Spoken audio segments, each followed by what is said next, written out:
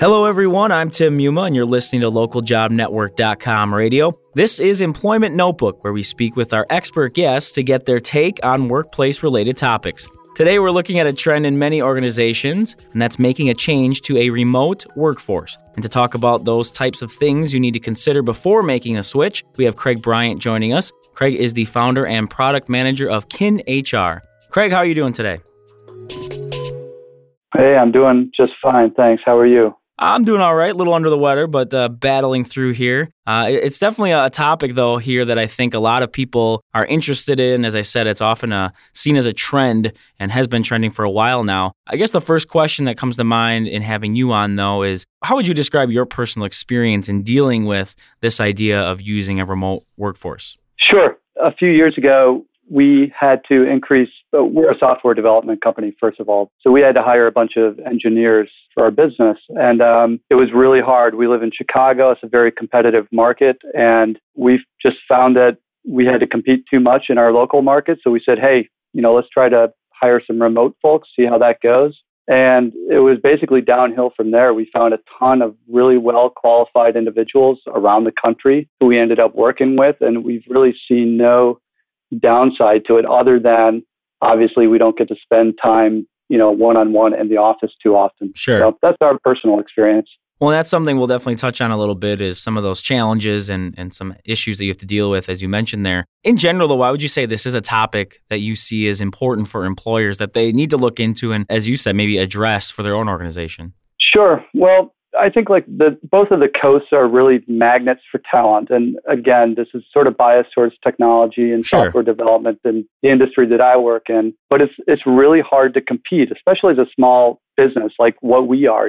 We're just 17 to 20 people. We sort of grow and shrink a little bit like that. But, a lot of employees or potential employees are looking for a lot more than just money. They want quality of life as well. And that means, not packing up and moving to a big city if they're comfortable in, say, the rural area of Texas or something like that. Right. That because they're living there, it doesn't mean that they're lacking in any type of skills that we personally need at our company. So I would guess then your overall stance on this is companies should be very open to doing this. It's going to help their bottom line. I mean, what would you say is your overall take?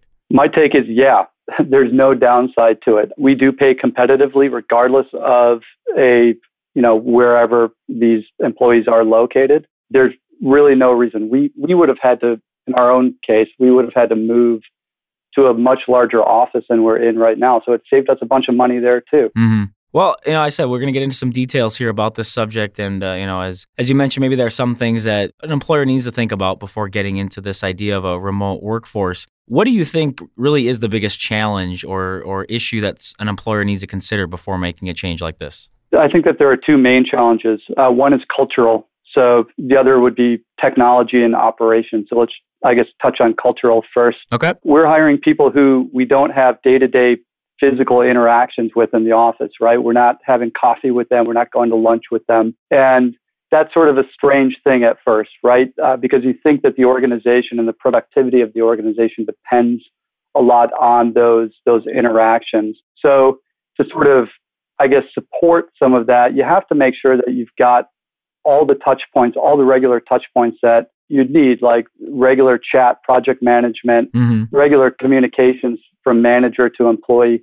You have to make sure that you're on really firm footing organizationally with that before you start supporting a remote workforce, just to make sure that all those people who are remote, they feel 100% dialed into your company's culture and operations. On the operations side, it's things like that you might not think of, like a VPN, right? So if you're transmitting secure documents like contracts or secure employee customer data or anything like that, you do need to make sure that all the remote employees have the same experience working remotely as your on-site employees do. And that means like access to file servers and intranet and all of that. What we've managed to do is push a lot of that stuff out to the cloud. Okay. So a lot of our tools and services, they're remote anyways. So, all the experiences for folks who are in Chicago in our office is exactly the same as they are for our folks in Arkansas or Texas or Florida. Well, I think, you touched on there how employers can look to remedy those obstacles a little bit and how they can take care of those issues that you've brought up. I want to go to the idea of, of course, collaboration being a big deal. And as you said, maybe some of that culture and camaraderie that you have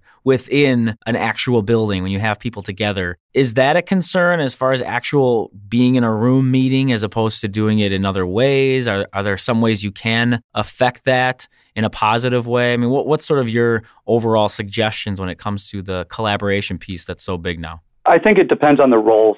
We have, again, we're a bunch of technologists, and we have a very firm technology stack and technical design and all of that. So our remote engineers don't have a lot of questions in terms of how to be executing something. So if we can be very coherent in giving them an assignment, and again, make sure that the email is there, the project management tools are there and all of that, they're pretty self-sufficient. Now, when we talk about business development roles or perhaps more strategy-oriented roles that are, really dependent on human interaction and doing live interviews with users, that type of thing, then yeah, we have to plan accordingly, make sure that people are coming into town regularly to kick off new projects, and likewise to go out and visit our clients and customers as well. Sure. So it's sort of role specific. On a cultural level, what I recommend to other companies is at the beginning, initially, when a company is building a remote team, to make sure that there's budget for everybody to be flying into the mothership. So we started doing this quarterly. Actually, we started out when we weren't sure that remote was going to work for us. We started flying people in once a month. And over time, we learned that, okay, we really do have a good handle on this.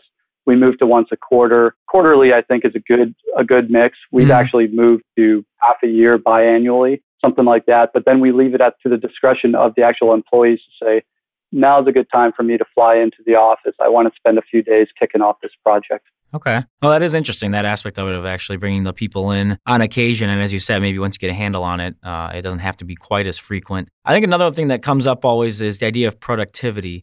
And people wonder, is there any evidence to suggest that, employees take advantage of that opportunity?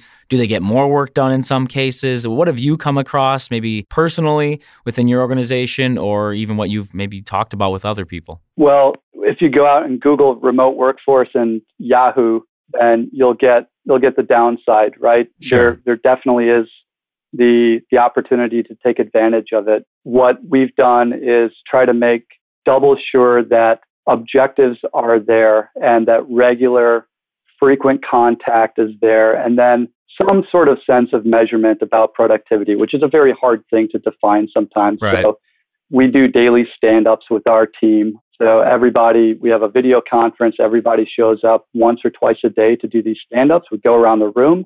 We say, what are you up to? What do you need from other people to accomplish your job? And then, like I mentioned before, personal objectives, professional objectives for each employee as well are very, very important, especially when you're not seeing these people regularly. How about the biggest mistake that you think employers might make when they're looking to make this move to a workforce that is, essentially mainly working remotely? Oh, the biggest mistake. Not thinking any of what I just mentioned is really important. Out of sight, out of mind. I think that's an easy groove to slip into. I personally have not grown, say, like a telemarketing team or a direct sales team that doesn't necessarily need to be on site. So I can't really speak to those types of experiences. Biggest mistakes, though, a lot of people will think, and we have had these opportunities, they'll think that they're going to be just fine socially when they do move remote. So sometimes we'll hire people, they will be remote, and they have worked remotely prior.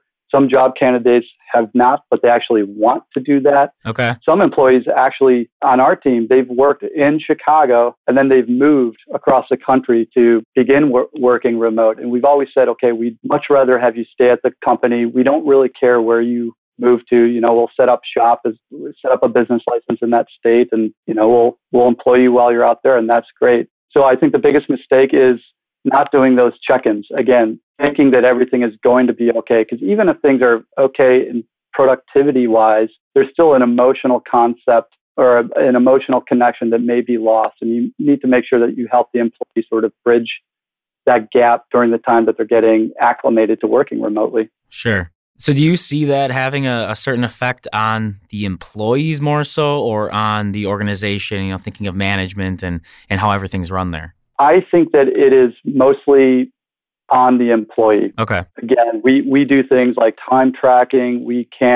This is not a great measurement of productivity, but we see how much, people are actually producing when they're writing code or doing those types of things. Not a great measurement of productivity, definitely, but we do see activity, and we can match that up to, or compare it against local employees as well. Okay. So I do think, again, it's an emotional thing for these employees when they are remote. Now, you've obviously been talking about your experiences with the organization you've been working with, and sort of specific circumstances that have come up. Have there ever been any other areas or people you've talked with that have said, we implemented this effectively, we definitely would, encourage other organizations to do this? Any other specific points you would want to make about this whole idea? I spent the week in a room with 40 other business owners last week, and I would say a good third of them had remote workforces. Some were mixed. Some were, there's a design company out in Rhode Island, and he has, I want to say 50 or 60 employees, and none of them are working in the same office. They're all remote. Oh, wow. And this guy was so on top of his culture, so on top of retention. Like it's an amazing thing and that's how he started his company. That was the intent from the very get-go. Then there's other companies like ours who sort of learned or got pushed into this direction. I think it's interesting to try it out because, again, think of all the things that it gets rid of. It gets rid of the commute, right? So I've got a guy down in San Antonio. He's an engineer.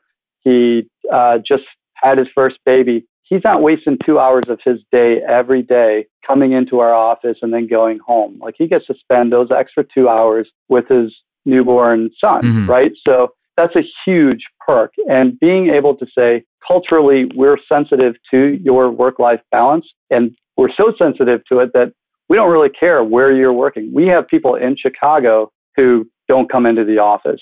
I personally like to go into the office. I'm a little bit more productive there, honestly. But we let everybody work remotely here too. So if they just need to go off to a cafe for a few hours or work from home because the plumber's coming, then that's fine. It just offers that extra flexibility, because I don't think that, a lot of people view their job as being the dominant, or they don't want it to be the dominant presence in their life. They want to disconnect, get on with their lives, and then, when they plug in the morning, they've got 8 hours of productivity ahead of them, and they're not burnt out from a commute. So with all the items that you talked about, do you see the move to a remote workforce as helping a lot in terms of hiring or bringing in that best talent? Do you see that as being a big factor potentially? Most definitely. Like I mentioned, if you're able to offer a competitive compensation package, like financial compensation I'm talking about, say there's no difference between what you're paying and that VC-backed company out in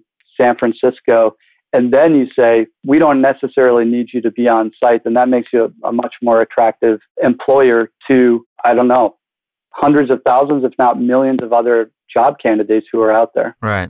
Well, I definitely appreciate the conversation. I think it is, as I said, and you mentioned there, the number of people who have moved to a remote workforce, at least in some capacity, I think it is trending quite a bit. Did you have any final messages or pieces of advice you'd want to offer up regarding this topic as we look to wrap up the conversation? I don't think that you need to, or companies need to commit to it wholesale. Like I said, we slid into it. There are other companies whose, one of their core pillars is to be a remote workforce. Definitely give it a try. A lot of the job boards, when you're posting a job, will give you the option of saying where this job is located at. Once in a while, think about it. If it's a job where you can see someone being productive apart from your office, label it as remote. See how many more qualified candidates come in. It's pretty amazing. We've been through this a couple of times in the past couple of months, and we said, okay, let's try to get someone local. But then, sure enough, we sort of fell short in qualified candidates. We went into the job profile or the job post and ticked remote. And then, sure enough, dozens of other qualified candidates started flooding in. So it's really amazing what can happen when you sort of open up that opportunity. I think that's a great way to summarize what we're talking about here today. Again, moving to a remote workforce and possibly dabbling into that on a smaller scale if you are an organization that's looking into making that switch. That will do it for us here on this edition of Employment Notebook. Again, we've been talking with our guest today, Craig Bryant. He's the founder and product manager of Kin HR. Craig, thanks again for sharing your thoughts with the listeners today. You bet. Thank you very much, too. And as always, want to hear from you, the listener, as well. If you have any comments or suggestions, just shoot an email to ljnradio@localjobnetwork.com. Again, you can tell us what you want to hear about on any of our podcasts here on LJN Radio. Once again, I'm your host, Tim Muma. Take care, everybody.